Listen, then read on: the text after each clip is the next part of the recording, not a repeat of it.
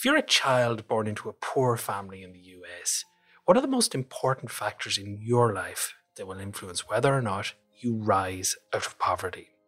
Well, today on the show, we're joined again by Matthew Jackson, Eberly Professor of Economics at Stanford and external faculty of the Santa Fe Institute. Now, this is part one of a two-part series, and in this episode, Matthew's going to introduce us to a massive study he was involved with. A study that looked at data on 21 billion friendships in the US. A study that asked, what is it really that allows a child to get ahead?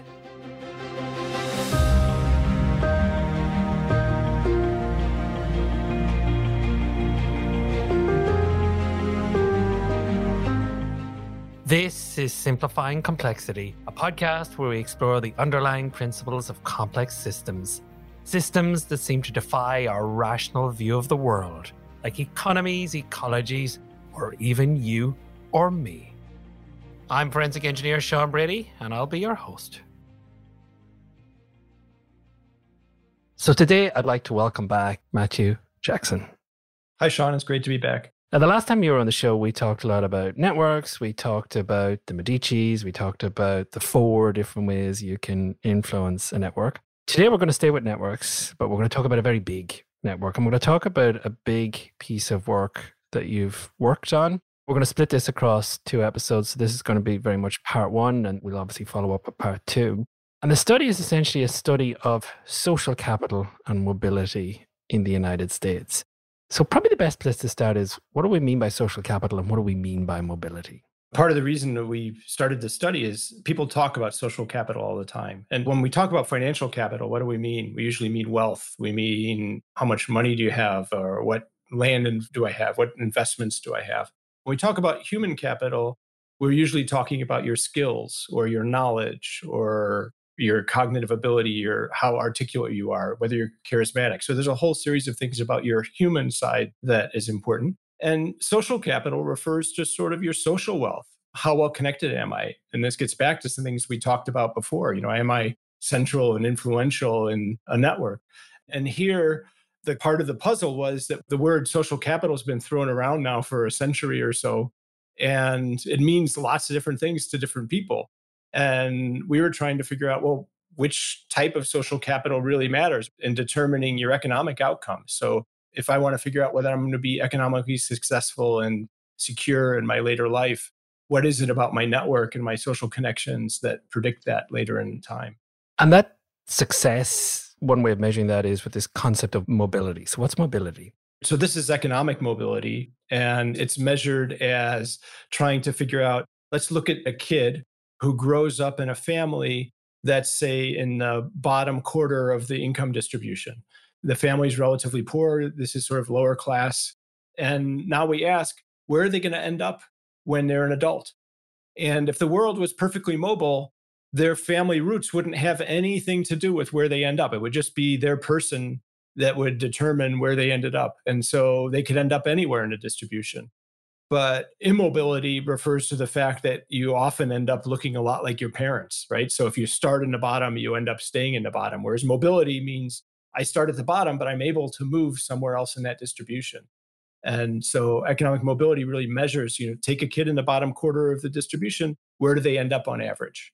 And if they end up on average at this bottom quarter, then we're not mobile. If they end up on average halfway through the distribution, then they've moved, pretty much randomly through the population. And I suppose to back up there, but I'd be a bit philosophical for a moment. Your study was in the US. I'm going to come to that in a second. But the US is sort of famed, or there's a mythology around, if you work hard, you can be whatever you want to do. In other words, you should have complete mobility. But that's not the case. And there are other countries which are much more mobile in terms of getting ahead. Yes. The myth, to some extent, there's a recent book by one of my colleagues, Ron Abramitski, who looks at immigration. It turns out that the immigrants into the United States are very mobile. The kids of immigrants tend to do very well, and actually better than US citizens who are born and raised there. So it's interesting to sort of track what impacts mobility, who's getting ahead, and why. And so this study, Social Capital and Mobility in the United States, what was the objective?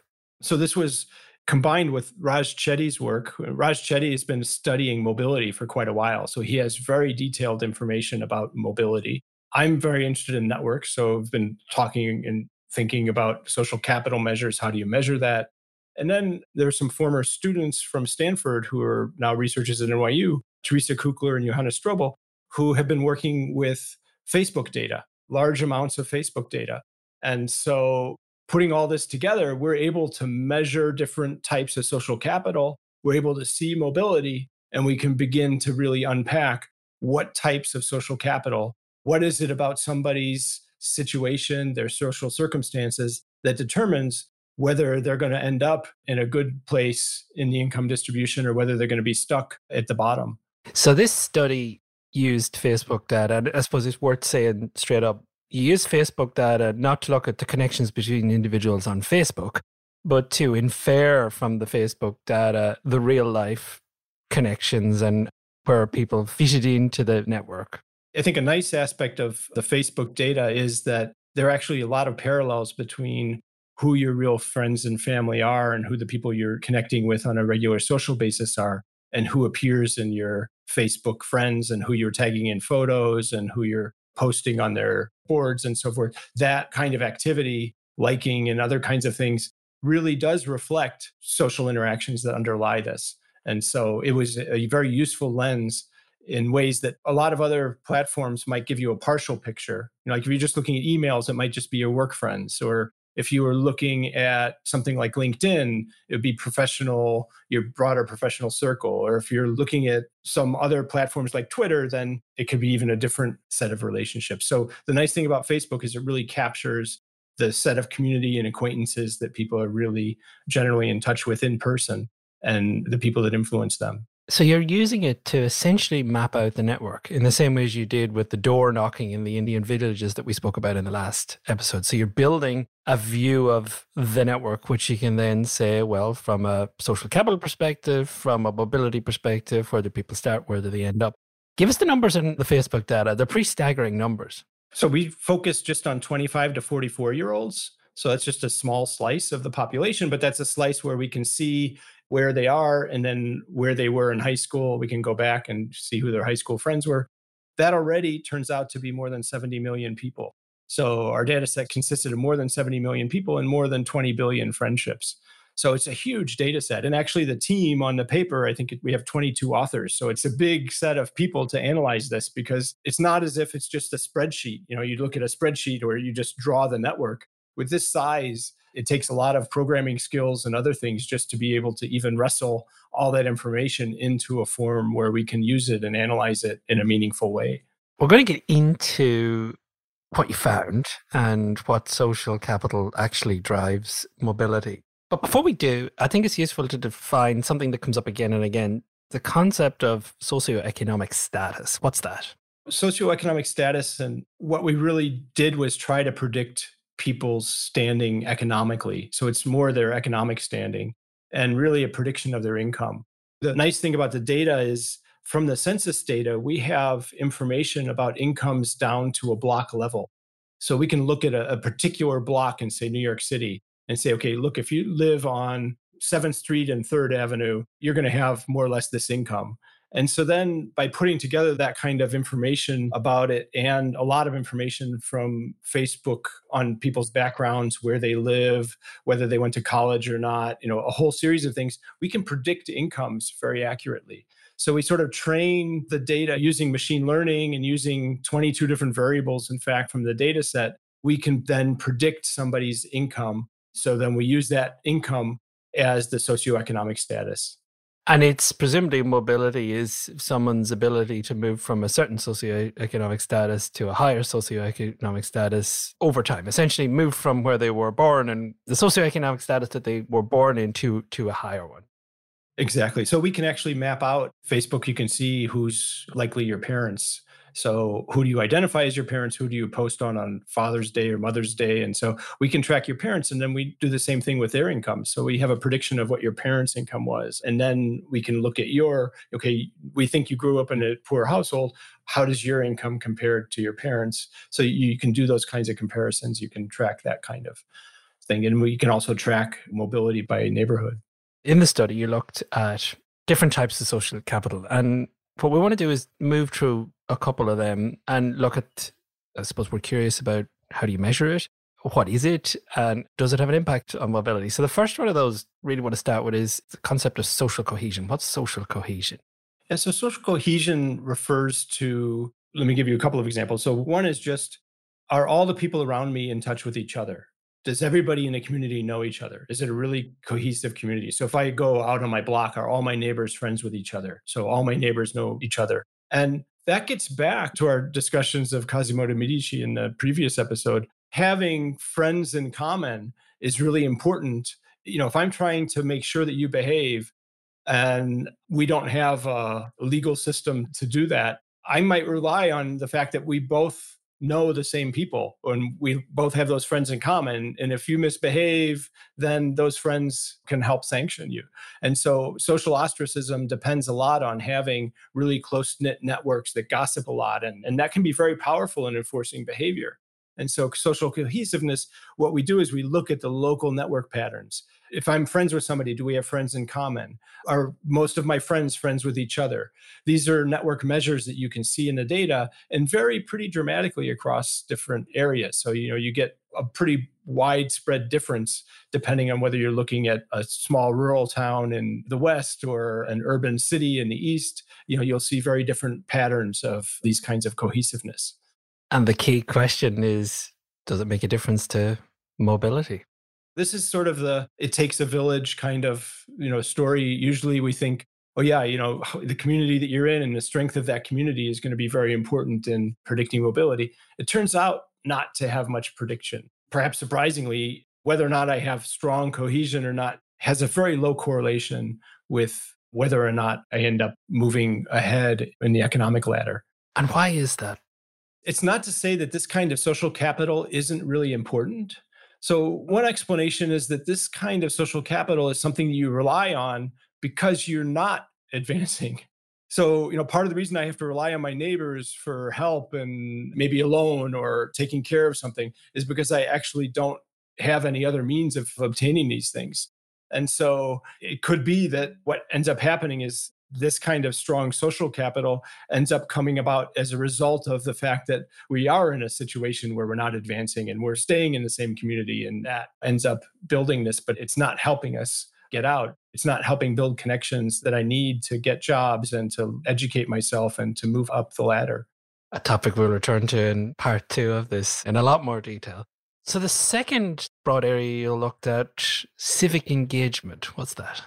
Civic engagement is another one that people have looked at and thinking of as an important element of community strength. And this is, are people volunteering?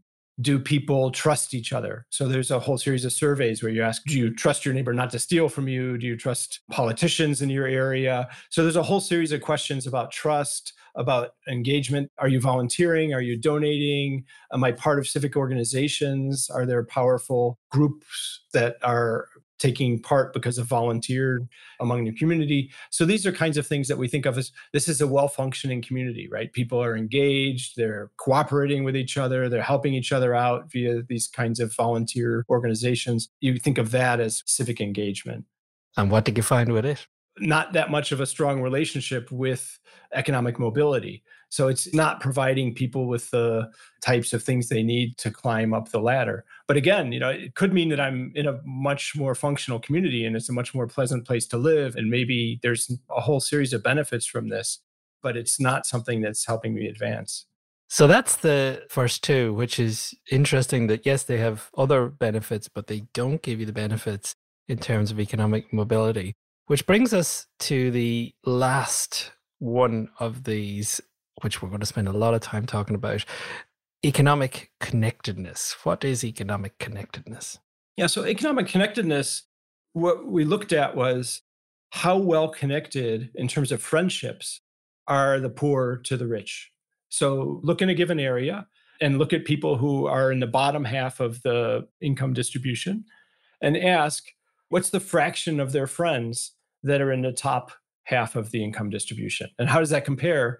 So if they were making friends at a normal rate, half their friends should be above average income, right? So they should be above median income. So half of their friends should be rich in some sense. And if they aren't well connected, then they're going to have fewer than half of their friends. And so we have this measure of economic connectedness where if the fraction of my friends is actually a half and it's supposed to be a half, then we say that's a 1, right? It's a 1-to-1 ratio between what it should be in terms of a random assignment of friendships and what it is. And if I'm not connected at all, I'd have a 0. None of my friends would be wealthy.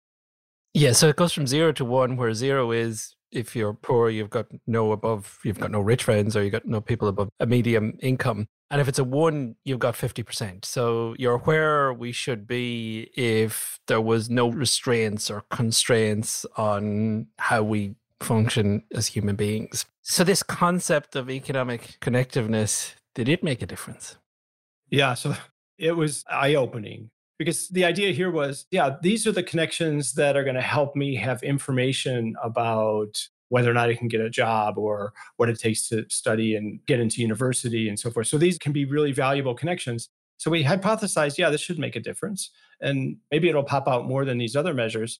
It's just by far the most highly explanatory variable in predicting somebody's economic mobility. It's 4 to 5 times stronger than these other variables in terms of correlations. And moreover, once you start looking at it, a lot of the normal things that you put in about whether a place is poor or whether unemployed in the area or something, you look at all these normal economic indicators that correlate with mobility, they stop mattering once you start looking at this economic connectedness. So it's not only really strong, but it seems to dominate a lot of the other social capital measures and a lot of other usual explanatory variables in terms of, explaining what's happening. So it seems that these connections really tell us a lot about somebody's prospects of moving out of poverty. So your study fundamentally concluded that social cohesion, civic engagement, yes, they do good things, but in terms of mobility, they don't matter. And then social mobility is dominated by this concept of economic connectedness. And this is a huge concept. And we're going to stop there. And we're going to spend the entire next episode, part 2 of this, on the concept of economic connectedness. Matthew, thank you very much. Thanks. I look forward to it. Thanks for listening to Simplifying Complexity, where we look at the key concepts of complexity science with expert minds from across the world. Concepts like emergence, self-organization, adaptation, networks, scaling, tipping points, and much more. This podcast was produced by Brady Haywood and Wavelength Creative. To make sure you don't miss an episode, be sure to subscribe to or follow the show in your podcast app. I'm Sean Brady, and I'll see you in our next episode.